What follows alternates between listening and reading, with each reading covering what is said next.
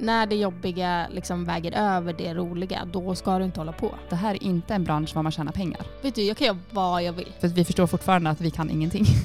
Och det har gjort honom framgångsrik idag. Ibland om du behöver hjälp eller vill lära dig saker, då måste du ta plats. Men bra blev det.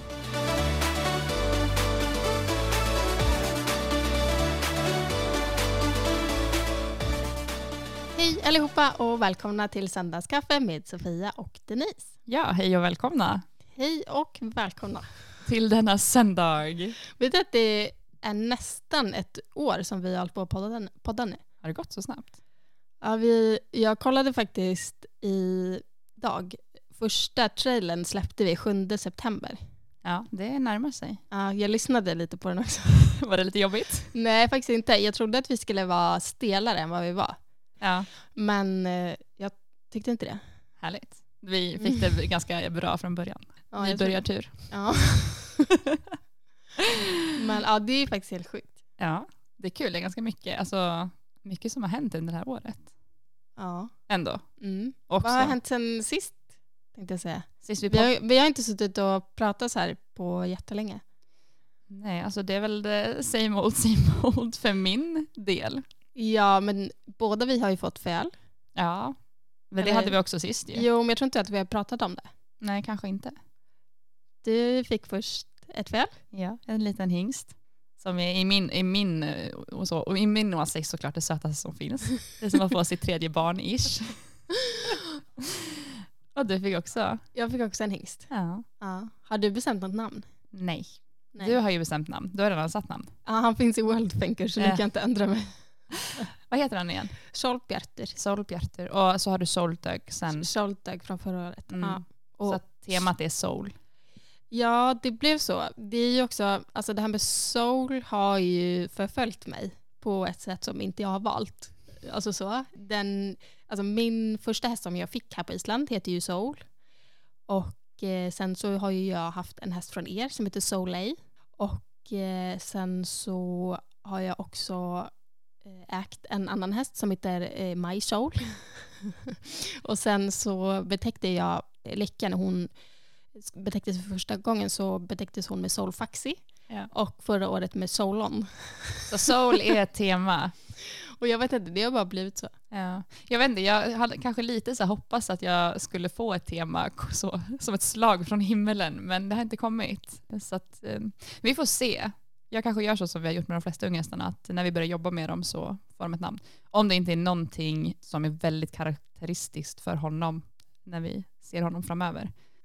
Det som jag tänkte först, jag hade ju tänkt på Solbjarter, alltså det så fanns på listan. Men sen så det som var också när han föddes var den dagen där det var ganska mycket jordbävningar här. Och att man, alltså dels så kände man det då på morgonen när han hade fötts och så hela dagen. Så jag tänkte först att jag ville döpa han på det temat liksom. Ja. Men då fanns det inget som jag tyckte passade in. Så då blev det så ändå. Men Solbjarter är ju faktiskt väldigt fint. Ja, det är lite så fint tycker jag. Ja, fast alltså, med betydelsen bakom det är ju väldigt fint. Ja. Så då kanske du kan berätta vad det betyder bara för de som inte pratar isländska. Alltså sol är ju bara sol. Ja. Bjartur, alltså någonting som är bjärt är ju någonting som är ljust. Ja. Egentligen. Så att, det kan också vara bjärt som i ett sken eller lyser eller... Ja.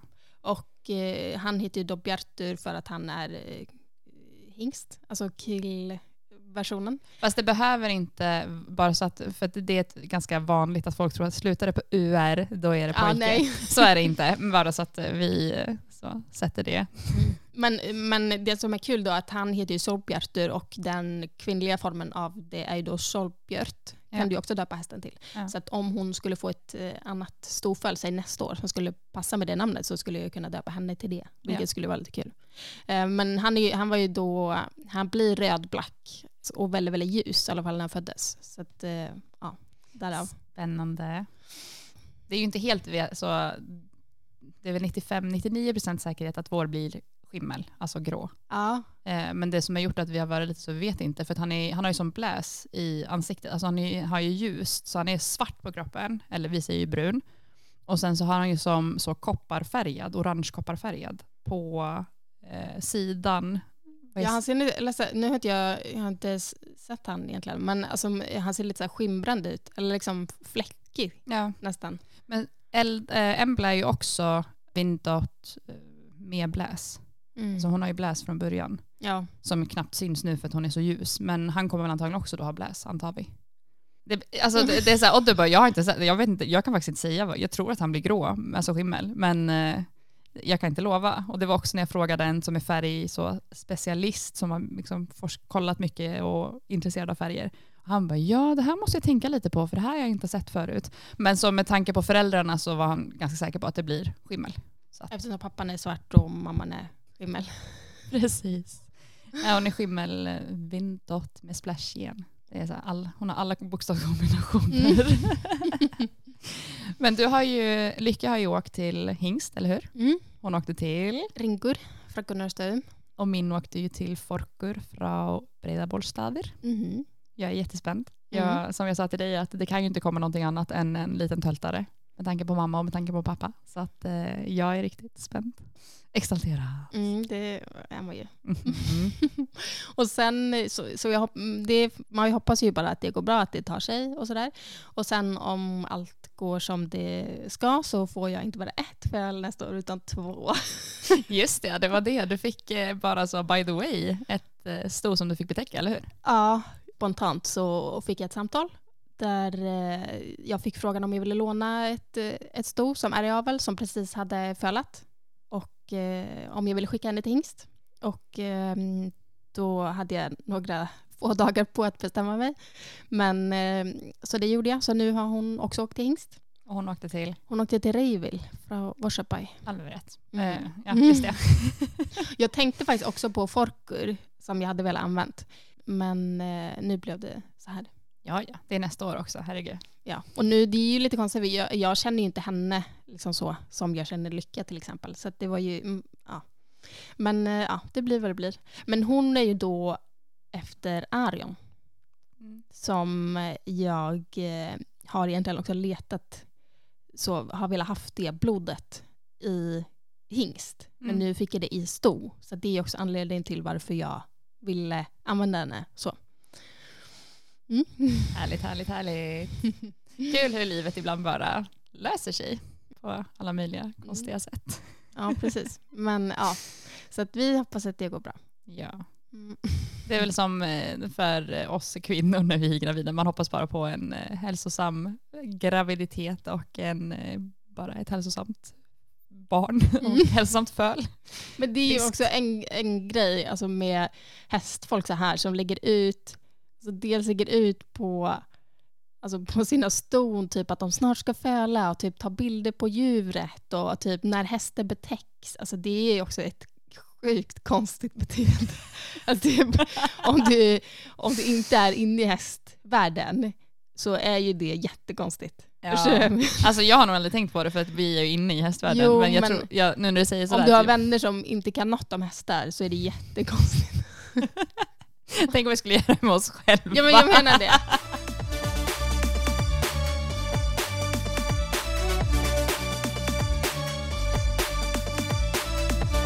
Men vad har du på din lista idag då? Ja, men jag hade ju, som jag sa till dig, jag fick ett ämne för att jag lyssnade ju på podden som du rekommenderade i förra avsnittet. Ridpodden. Heter den Ridpodden? Ja, det heter den. Och då lyssnade, alltså som du sa, att jag har nog inte lyssnat på det nyaste utan jag har kommit lite in var som. Och det gjorde jag bara när jag körde, att jag tog bara avsnitt som jag tyckte verkade spännande. Bland annat ett med Patrik Kittel. Hon skrattar för att jag var så här, säger man Kitt eller shit? Eller? Jag vet inte heller. Han säger det är Kittel. Nu när jag tänker på saken. Det är Patrik Kittel och Lisen Bratt Fredriksson. Och de pratade om bland annat kom in på ett ämne som jag har tänkt väldigt mycket på genom åren som bara hästtjej och vad ska man säga, tränare, arbetare, allt. Och det är det här med förväntningar när man kommer och åker och jobbar någonstans. Och det var så nyttigt att höra det han sa, tyckte jag. För att många av de sakerna han sa och reflekterade över har jag tänkt likadant över ur mitt eget perspektiv. Och jag har ju dragit samma ska man säga, paralleller. Och då var det bland annat det här, för han sa det, att när han åkte och jobbade till Tyskland så du vet, man sov i box när de åkte på tävling och det var -5 grader och man drog på sig ett extra ulltäcke och så var det upp klockan 4 för att fläta sina hästar som skulle tävlas och chefens hästar som skulle tävlas. Och du vet, det var slit. Och att idag ska allting vara så bekvämt. Vilket på ett sätt absolut, jag tänker så här, gud, det är inte särskilt schysst att sätta ut någon i en jävla box när det är -5 grader. Men jag tror att det ligger lite i det där vad man har för förväntningar när man åker och arbetar någonstans. I den här branschen? I den här branschen. Och jag menar, det pratar ju både du och jag om och det är vi överens om, att det här är inte en bransch var man tjänar pengar. Nej, tyvärr inte. Alltså, så sorry, för det är också, man hör så ofta, man ser så ofta och får de kommentarerna, du lever drömlivet, du vet, det ser så drömmigt ut och jobba med hästar. Men jag skulle också vilja. Ja, och det är absolut bra att du vill det, men man måste också förstå att det är slit. Det är inte som att vi bara glider runt på en räkmacka och bara tränar några hästar om dagen och så har vi liksom 6 veckors semester när vi känner för det och vi tjänar storkosan, utan vi sliter och det är inte liksom att vi blir rika på det, vi är glada om vi går runt. Alltså helt ärligt, och då är det 2 olika business båda vi har, men vi har samma sak gemensamt och det tror jag alla har gemensamt, framförallt i islandshästvärlden, för att det är inte stora pengar i islandshästar. Det är inte som i storhästvärlden kanske var du åker på tävlingar och du kan vinna 250 000 och en bil, eller du kan sälja en häst för 40 miljoner. Alltså det händer ju inte här. Nej. Och det tror jag att man måste inse att ska man jobba med det här, då måste det till 90% vara en passion. Du kan inte jobba med det här och gå in i det för att tjäna pengar. För det gör du inte. Nej, och det som gör bara mig bli besviken. Ja, alltså sorry, bara gör någonting annat då. Utbilda dig inom ett vanligt jobb, så som jag tänkte från början, att ha ett riktigt jobb och tjäna pengar och sen ta hästarna på sidan av. Gör det då. För att du måste vilja det till 100%, alla liksom 90% av dagarna av året och orka slita. Men han är ju förlåt min okunskap. Håller han på med hoppning eller dressyr? Dressyr, va? Allt det här går liksom in i samma värld. Jag kommer inte ihåg. Han pratade om det, men jag kommer inte ihåg. För de pratar lite olika vad det är för olika på dressyr och hoppning. Nej, jag kommer inte ihåg. Men han åkte ju då till Tyskland och jobbade där. Och vet du vad det roliga var? Vet du varför han åkte till Tyskland? Nej. Det var så kul, jag tyckte det var så härlig liksom. Berätta. Nej, han sa för att han var, men Tyskland, de vinner alltid och han vill också vinna, så då åker han till Tyskland för då vinner han. Men vet du, det där är också det där är helt rätt. Ja. Och det är samma sak som för oss. Alltså vill du lära dig om islandshästar och bli bättre på det, åk till Island, för att här är de bäst. Så nu är det många som kanske är lite så här, sätter upp dem på pedestal, men det är ju härifrån, alltså de flesta hästarna som kommer till Sverige, de bästa, de kommer ju härifrån. Det är inte... Ja, och det är härifrån de kommer. Alltså här får du får lära dig typ hur det var förr i tiden, du lär känna kulturen, du ser hur de är uppväxta. Och också att så här, vara runt folk som är de allra bästa, det är jätteutvecklande. Ja, och det behöver inte ens vara allra bästa som tränare eller så. Det kan vara allra bästa inom avel. Ja. Alltså, ta ordet bäst på olika sätt. Alltså som Oddur, min svärfar. Alltså, hur mycket har inte du och jag lärt oss om avel och hästar, liksom bara vad olika hästar ger och vad man kan se. Alltså... Ja, och jättemycket i så här, typ jag ser jättemycket i hur typ han hanterar unghästar och föl till exempel. Det har jag lärt mig jättemycket av honom. Ja. Och det känner jag att jag kan sakna lite idag. Alltså där jag är just nu i mitt liv. Alltså så här, jag har ju jobbat på ganska många stora ställen och går där och runt folk som är de bästa på Island. Och det kan absolut vara läskigt på ett sätt att hamna och vara i en sån miljö liksom. Men det är otroligt utvecklande. Även fast man kanske inte ser det där och då. Och även fast de kanske inte så här, ger dig så mycket hjälp. Bara att vara runt folk. Att så här, rida runt i samma ridhus som någon som är jätteduktig gör också att du själv vill bli bättre hela tiden. Jag såg faktiskt precis en video på det, att det finns forskning på det. Varför framgångsrika människor är framgångsrika. För det beror på vilka de umgås med. Och vad du så... Snygg synkronisering av harkling. Nej, men att det spelar så, alltså det beror på vad du omger sig av för människor. Om du omger dig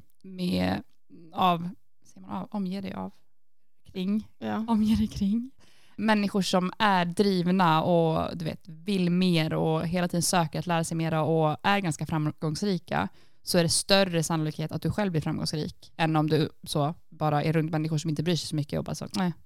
Och det är intressant. Och det är därför, och det pratade även Patrik om i det här poddavsnittet, att du måste, för att han sa det, jag får ofta ungdomar som du vet, ja men de vill ha 6 veckors semester, de var 30 000 i månaden, en bil och egen liksom lägenhet. Och han bara, det funkar inte så, sorry. Och det sa han, och det tyckte jag var så bra, att du måste kunna se balansen mellan vad du ger och vad du får. Vad du får versus vad du ger. För om du kommer som en ganska oerfaren ryttare, du kan inte förvänta dig att du får alla topphästarna och ska ha högsta lönen och si och så, liksom alla de här kraven. Förmåner. Precis, förmåner som oftast vi ryttare inte ens har som är här på topp, som liksom jobbar med det här. Professionellt. Ja. Och han sa det att då där han var, då var det liksom en sån här rad, första ryttare, andra, tredje, och han var typ nummer 8 i raden, vilket betyder att han fick alla hästar som bockade, alla hästar som var galna och så vidare. Nu, tack gode gud, har inte vi sådana hästar här, och vi utsätter inte oss för sådana saker. Det finns liksom inte en hierarki på så sätt i det hela. Men, och det nämnde han också, och det har jag också tänkt väldigt mycket på, man ska aldrig förkasta hästar som du får. Du kan alltid lära dig någonting, även om du tycker en skithäst, rent ut sagt, eller om du bara får longera eller markarbeta eller rida med handhäst eller vad det än är. Förkasta inte det. Bli bäst på det och ta ut så mycket du kan av den erfarenheten. För sen får du rida ännu bättre hästar. Det sa att det är det som han har tagit med sig. Han har ju fått jättemycket känsla för att han har fått rida bra hästar och lärt sig av de bästa. Och det har gjort honom framgångsrik idag. Och jag tror att det är det. Eller jag vet att jag åkte med ett väldigt öppet sinne. Jag visste inte ens vad jag skulle, alltså jag visste inte var någonstans jag skulle vara. Jag visste inte vilka som var på gården. Jag visste ingenting när jag åkte. Jag hade ett helt öppet bara, jag åker och det blir säkert bra. Och jag tyckte det var jättekul. Varje häst jag fick prova och jag hade inga förväntningar att jag ska bara rida sådana hästar. Eller jag tänker inte göra den här arbetssysslan för jag kom hit för att rida. Utan allt som var lagt för mig, det var så här, okej, det gör jag. För att det är liksom så det fungerar på en gård. Och jag tror att, och som både liksom du och jag får ändå både praktikanter och folk som jobbar med oss i stallet. Jag har kanske svårt att se det själv. Jag vet inte om du har det svårt att se det själv. Men Odd säger ofta, de ska vara så jävla glada för att de fattar inte hur mycket kunskap de får gratis från er. Vad vi lägger, för varje gång jag rider ridhuset med någon, då kan jag säga, du måste tänka på det här nu. Nu tappar du vänster bak därför, eller bogen glider ut till höger, därför slängde han sig i trav. Du måste vara snabbare med det här. Och så kan jag sitta samtidigt som jag tränar min häst, så sitter jag och liksom mikromanager och undervisar. Men är det också han menar, att det är också så här, det är ju inget du behöver göra? Nej.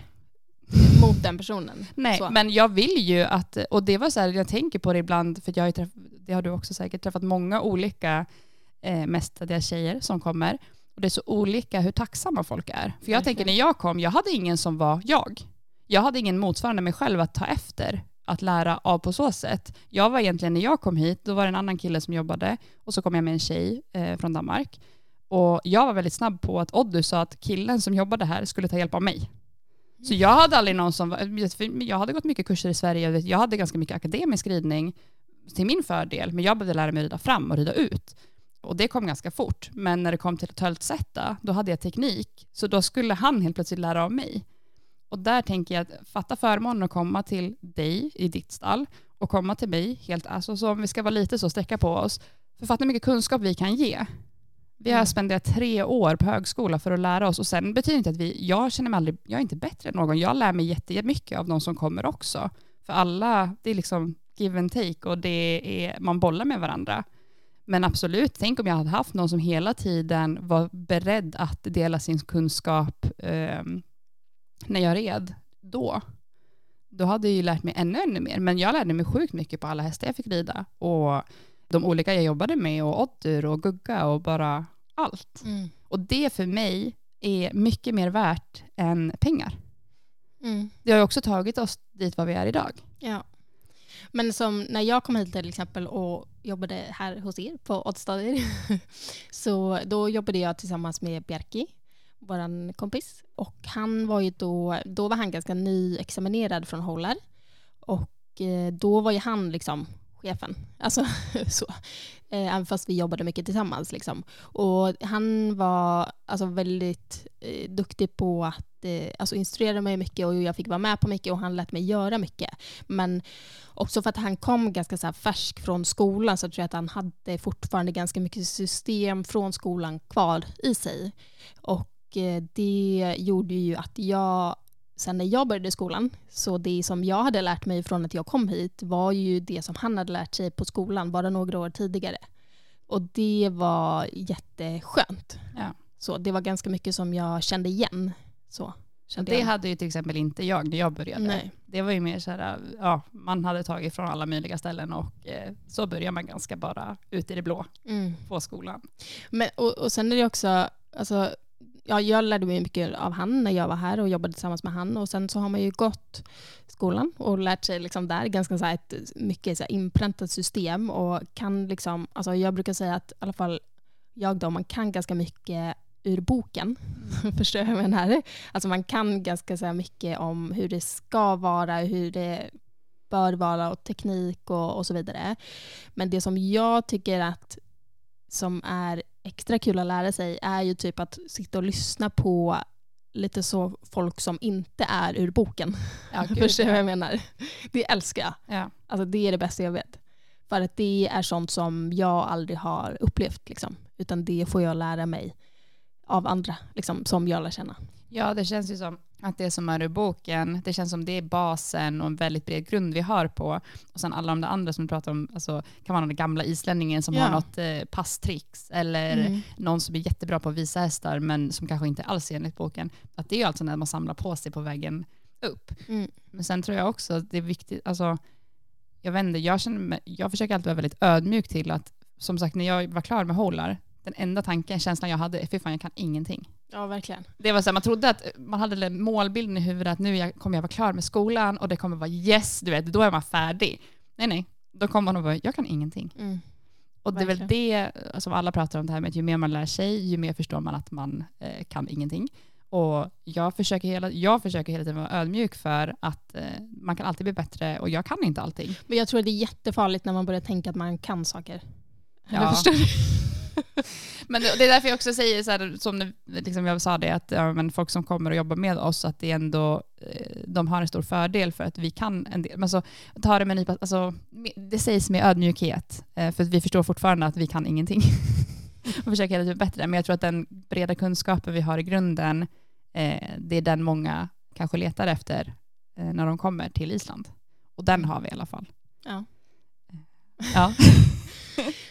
Men jag tycker också att det är som du sa, att det är ganska stor skillnad på hur folk, alltså hur tacksamma folk är för kunskap.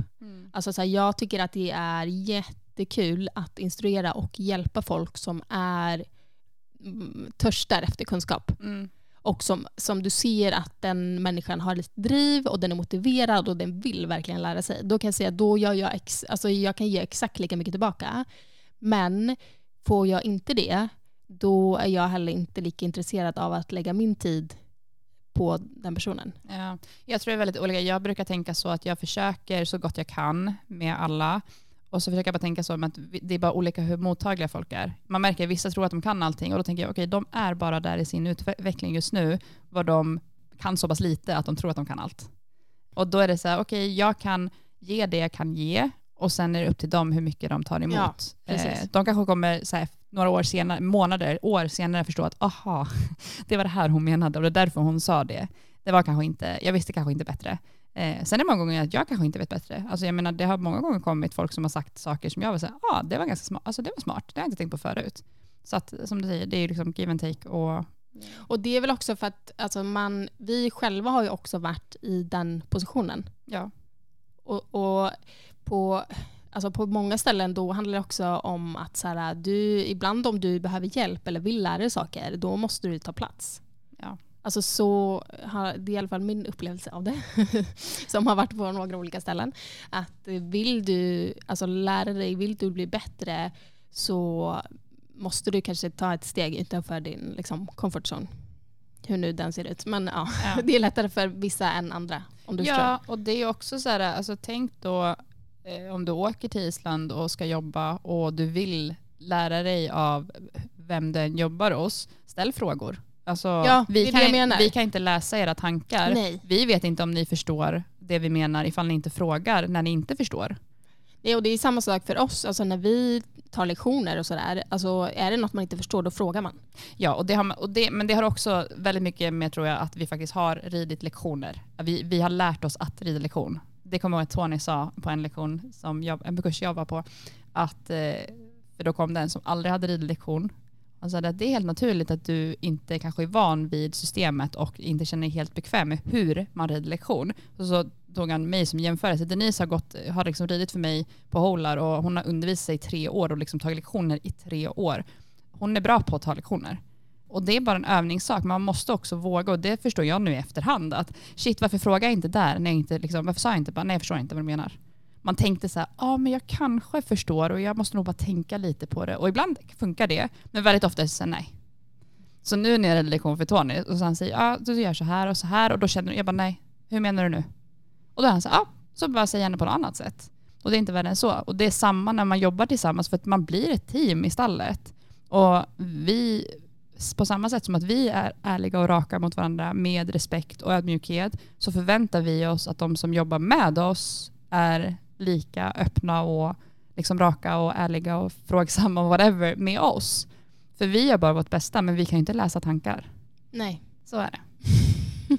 Så att, men jag tycker det var bara väldigt skönt att lyssna på det avsnittet, för att det här är tankar, för att dels också kom det ut en artikel för några år sedan vad det var det här att vad tjejer som kommer att jobba på Island, vad de tjänar. Och det fick det för att skriva ut vad företag tjänar då över året.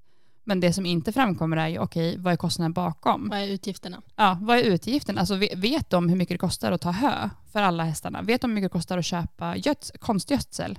Alltså alla försäkringar, allt. Det är ju inte direkt som att jag tror inte det är någon som har hästverksamhet på Island, förutom de här som har pengar från någonting annat, som är stenrika. Jag tror inte det är någon som tar ut en fet lön och 8 veckors semester och har en företagsbil. Det funkar inte så. Det funkar inte som i vanliga jobb.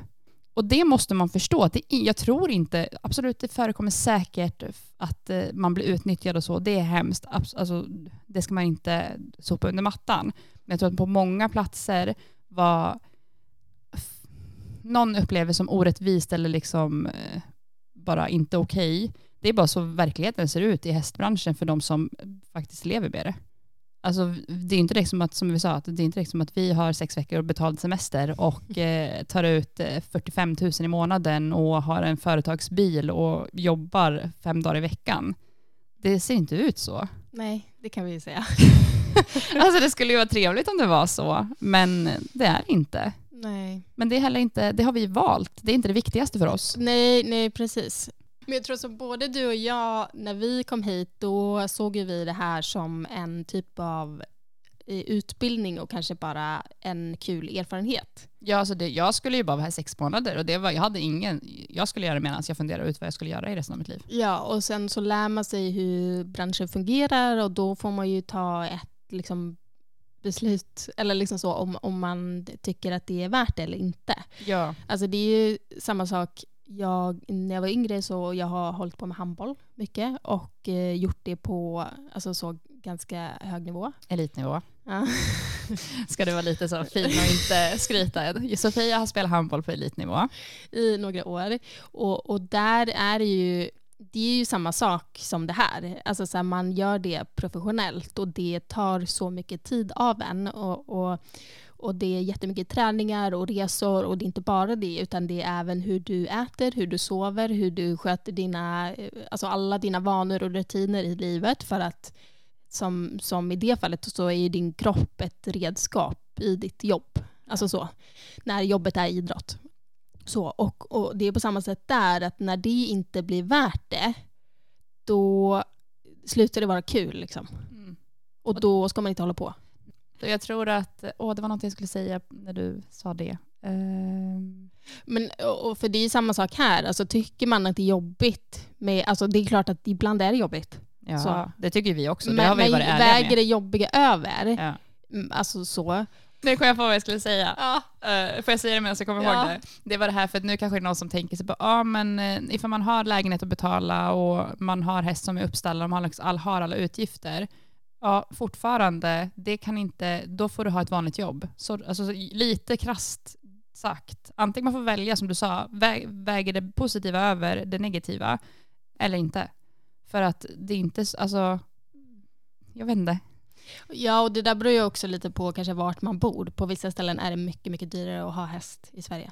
Ja, alltså, men som sagt, ni kan inte förvänta er att ni kommer och sen så tar vi åt oss den större delen av kakan och liksom de som jobbar på gårdarna, som kommer och jobbar på gårdarna får en liten smula. Så är det inte. Jag kan lova er att de sliter för det lilla de får dit ni kommer och de vill ge allt de kan i form av husrum, mat, erfarenhet, en bra känsla. Liksom, de bjuder in en i ett hem.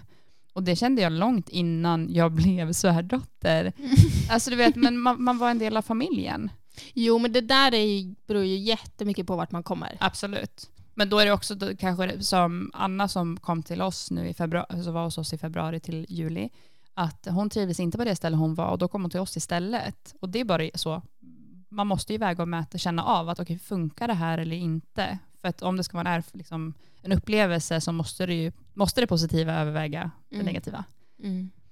Men ja, jag tror jag hoppas att folk har en realistisk bild av hur vi som är i hästbranschen faktiskt har det. Det är inte direkt som att vi, som sagt, det är inte som att vi tjänar så mycket pengar och kommer du att jobba med oss så får du en liten smula och vi står med stor, alltså nej, det funkar inte så. Nej. Men det är väl också om man jämför typ med att vara idrottare då och ha det professionellt, då är det ju oftast är det ju då bara det du gör. Det är om man tittar på hur det ser ut i Islands hästbranschen och kanske hästbranschen så här överlag också. Det finns ju alltså väldigt få, du jobbar inte bara som alltså professionell ryttare eller tävlar, utan du har alltid som Lisa sa i förra avsnittet, du har många ben att stå på. Förstår du? Även fast du tävlar framgångsrikt och mycket i en stor skala liksom, så har du oftast fler ben att stå på. Det är oftast handlar det om försäljning av hästar, köpa och sälja hästar. Jag vet inte om vi ska ta upp avel, för det är också helt... Alltså, avel tjänar du inte. Det tjänar du inte på. Men undervisning till exempel. Ja. Men samtidigt, de här fler benen att stå på, det är fortfarande inte mycket mer än att du går runt och kanske lite plus. Det är inte som att vi sitter inte... Nej, men det tar ändå... Alltså så här, okej, du är professionell ryttare till 100%. Du också jobbar 100% med att köpa och sälja hästar. Och sen så jobbar du 70% som ridinstruktör. Ja. Förstår du? Det finns inte... Alltså, och i andra sporter är ju kanske på ett annat sätt. Ofta så har ju... Alltså jag håller ju på med handboll, där får du ju en lön. Liksom. Men om du är individuell idrottare så handlar det då oftast om att du har sponsorer. Ja. Och så ser det ju kanske inte ut inte i Islands hästvärlden. Storhästvärlden har ju på ett litet annat sätt att folk går och investerar i hästar till exempel. Och du har sponsorer. Och du har sponsorer som hjälper dig att bekosta allting. Liksom. Men i den här branschen så ser det i alla fall inte ut så. Inte än. Nej. Det var väl någon tävling i Reykjavik någon gång och i Sverige också tror jag att de hade prispengar. Jo, det är klart att det har kommit lite mer och mer det här med prispengar, men det är ju ändå inte på en nivå att du kan åka runt och jobba som tävlingsryttare. Ja, nej. Så är det ju. Nej. De här prispengarna täcker ju oftast bara plus minus noll vad det kostar att tävla och bara, alltså allt runt omkring det liksom. Mm. Ja, då kan vi komma till frågan, varför håller vi på med det här? Det är en bra fråga. Nej, men det är för att vi älskar det. Ja. Och jag har ändå sagt så att den dagen jag inte älskar det längre, då kommer jag sluta. Ja, när det jobbiga liksom väger över det roliga, då ska du inte hålla på. Nej. Oavsett liksom. Wise words. Nej, jag vet inte, det är ju en skillnad. Och, alltså, jag tänker också som, om man säger att du är individuell idrottare, du håller på med typ friidrott eller någonting. Hela ditt liv går ut på att du ska bli så bra som möjligt på det du gör. Tänk om vi hade haft den möjligheten som ryttare. Ja. Vill du utveckla? Nej, eller jo, men alltså tänk om, alltså visst att det kan vara, vad ska man säga, berikande att göra massa olika saker, men tänk om det enda jag behövde tänka på hela dagarna var att bli en bättre ryttare. Alltså dels mindset och dels hur jag till exempel tar hand om min kropp och så vidare. Det tänker jag så indirekt att så tänker man. Så jag tänker lite så i alla fall. Jo, jag vill bli bättre, jag vill bli den bästa.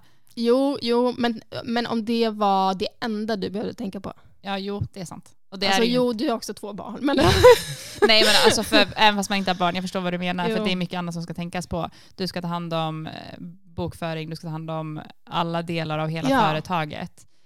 Du har inte ett helt team bakom dig som gör allt det. Nej. Det är det som är grejen. Vårt team blir ju de som jobbar med oss.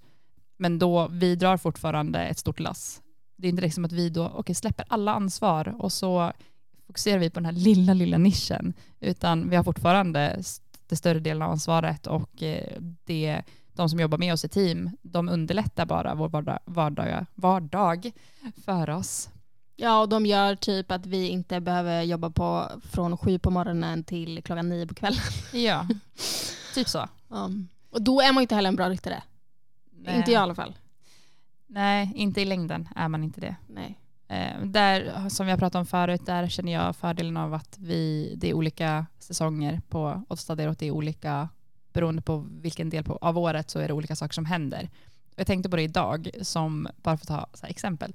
Jag åkte ut och tog hästarna medan Odde flyttade bussen och barnen var med och de fikade och de lekte med folket. Och så kom jag hem, barnen, lunch till oss alla och sen gick Hannes över och la Hinrik och jag kunde börja med maten för att ha den liksom färdig i tid så att det bara var att fixa det sista när alla kommer hem. Och jag tyckte det var så skönt. Jag kände noll stress, jag bara laga lite mat, kolla på serie, tog ut det är också soporna. som vanliga människor gör normalt.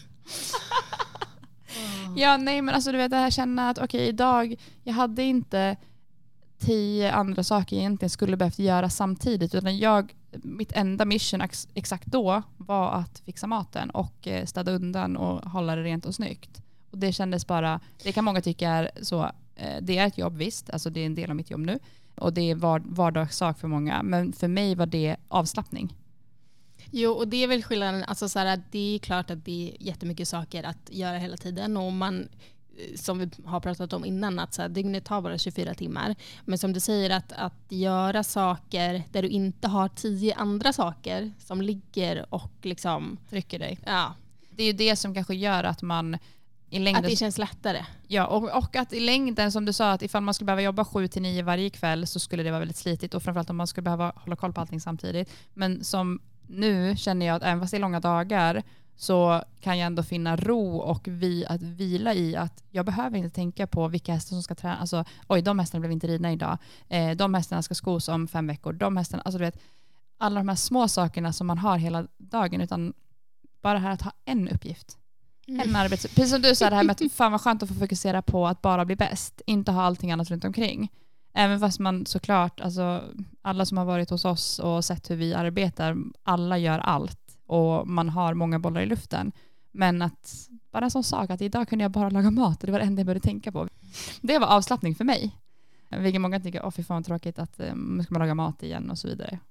Men nej.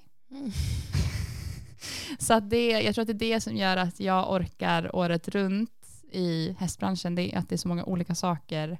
Det är inte alltid detsamma. Och det är inte alltid... Det är full fart på ett sätt nu på sommaren för att det är mycket folk och det är mycket som ska göras och händer. Men sen kommer hösten, då är det kurser, sen börjar träningsperioden. Så att det gör att man orkar fortsätta. Eller i alla fall jag. Även fast jag får dippen på våren som vi pratade om tidigare. Men den får jag bara jobba med. Hur ser det ut med den just nu? Jag har ingen dipp. Jag bara tycker det är asnice. Det är för att jag har gått in i, nu har jag liksom rutin. Jo, men nu är du också inne i en annan säsong. Ja, och nu den här säsongen, nu behöver inte jag tänka på att den där hästen är inte i träning och den där hästen borde komma in och den där hästen kanske borde ha kommit längre, utan nu är det bara så här, nu ska jag bara se till att folk har det nice här och att underlätta för alla runt omkring mig och förhoppningsvis hinna träffa dig någon gång för att kunna podda lite och snacka lite och sådana saker. Och det är bara skönt. Det här är i alla fall ett ämne som jag har tänkt på länge, med det här med att åka och arbeta. Och hur det är att arbeta med hästar. Och nu har vi kanske tagit upp, jag vet inte, det är också massa bra saker. Vadå bra saker? Nej, jag vet inte. Menar du i hästbranschen? Ja. Ja, men jag tycker att vi har inte tagit upp dåliga saker. Nej. Men det är väl bara det här med att man kan ha en realistisk bild av det hela. Det är det handlar om. Du och jag har en realistisk bild av hur det är att jobba med hästar. Vi vet att vi kommer inte bli svinrika om vi inte lyckas komma på någonting jävligt. Typ starta ett annat företag eller jag vet inte. Men det är ju inte det som att vi någonsin kommer bli snorrika på att träna hästar. Nej, och då har man ju valt det liksom. Och är det viktigt för en att ha massa pengar och kunna lägga dem på en massa olika saker som inte är hästar, då får man göra något annat. Ja. Så alla mina pengar står ute i hagen hemma liksom. Det är så här, roses are red, violets are blue, I eat your money and I turn them into poo. Hästar. Så är det, och jag tror att det är också en annan sak, för det kommer jag ihåg. Jag har ett så tydligt minne av när jag åkte till Island 2012. Och jag har ju 2 äldre syskon. Jag har en syster som är jurist och jag har en bror som är civilingenjör. Så det säger sig själv att de har lite finare inom situationstecken utbildning än vad jag har. De har väldigt hög utbildning och deras lönesituation ser ju helt annorlunda ut än vad min gör.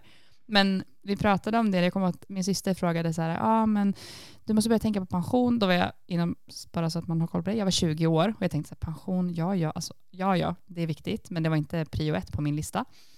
Och så pratade om det här med lön. Och jag frågade så bara rakt på sak, vad sparar du varje månad? När du har liksom dragit bort alla utgifter du har. Och så sa hon en summa och jag bara, jag sparar mer varje månad. Och jag så sa det, men hur ofta vaknar du en måndag morgon och bara flyger upp ur sängen och känner, yes, jag ska gå till jobbet, för fan vad nice, jag kan inte vänta och det ska bli så jävla roligt. Och hon bara, det händer väl typ aldrig. Jag bara, nej, det är skillnaden. Jag kanske inte har en fet lön, men jag sparar för att jag... Med ett fett liv. Jag har ett fett... Ja, precis! Kunde inte sagt det bättre själv. Nej, men det är det som är skillnaden. Nu, sorry syster, du tycker om ditt jobb så det är okej nu. Men bara skillnaden. Tänk hur många som går till ett jobb de hatar varje dag. Kanske får en fet lön och de har ett fint hus och kör den nyaste bilen och så vidare. Men till vilket pris? Jag har alltid sagt att jag har inte som mål att bli rik. Jag vill inte bli rik. Det enda jag vill är att jag kan gå runt och känna liksom ekonomisk trygghet mer eller mindre och att jag kan ge det till mina barn. Då är jag nöjd. Jag har aldrig haft någon riktig plan med livet. Nej, men alltså, tanken var inte att jag skulle hamna här. Alltså, jag har alltid bara gjort det jag tycker är kul. Och liksom allt har varit ganska så här luststyrt. Och det har bara fått vara så. Och jag har inte tänkt så mycket mer på det. Nej, men så tänker jag också så här, måste man ha någon plan? Jag tror att det kanske... Nej, och det stressar mig heller ingenting liksom. Nej, för jag tänker att är inte det... Jag kan tycka det är ju äldre jag blir. Nu är inte vi jättegamla, herregud. Men jag känner en ro i att jag behöver inte ha värsta kollen. Jag behöver inte ha stenkoll på liksom att efter så här många år så har jag kommit hit. Och det är klart att man alltid har framtidsvisioner och sånt. Men det är inte skrivet i sten. Vi kan tänka oss att flytta till Sverige om det skulle vara så. Jag kan tänka mig att bara jobba med att undervisa en period. Alltså, det är så, ja. Vi ser vad det blir. Ja, det blir. Och det är ganska skönt. Alltså, man har en grundplan-ish. Och så länge man tycker om det man gör så gör man det.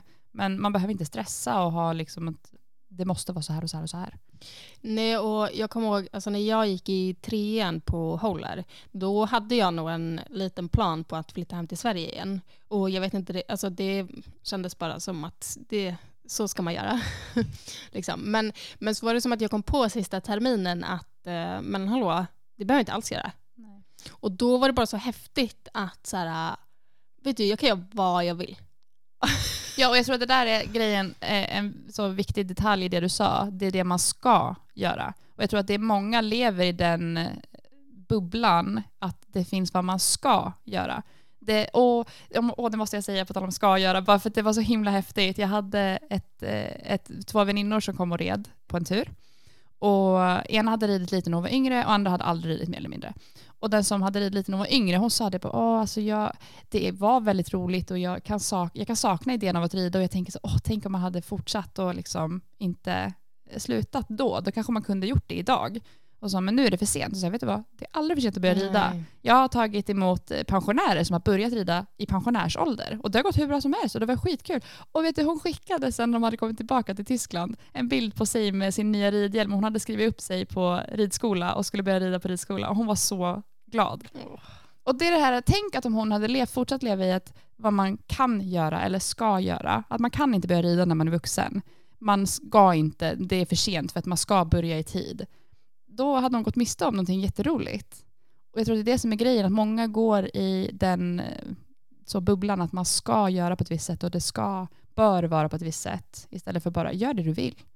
Så det var bara som att jag fattade att men jag kan göra exakt det jag vill. Ja. Och så har jag bara gjort det sedan dess. Och är det något som jag inte trivs med, då gör jag något annat. Ja, och vem är det som säger att det är fel eller att det är mindre bra än någonting annat? Jag menar, det går bra för dig och du gör det du tycker om och du lever ett liv du vill. Ja, och hade jag inte tyckt om det, då hade jag inte varit där. Nej. För då hade jag gjort något åt det. Ja. Sån är jag. Ja. Och det var min faster var hälsade på här i maj. Och jag har inte träffat henne på jättelänge. Men, eller typ sen, jag har inte träffat henne så jag var väldigt, väldigt liten.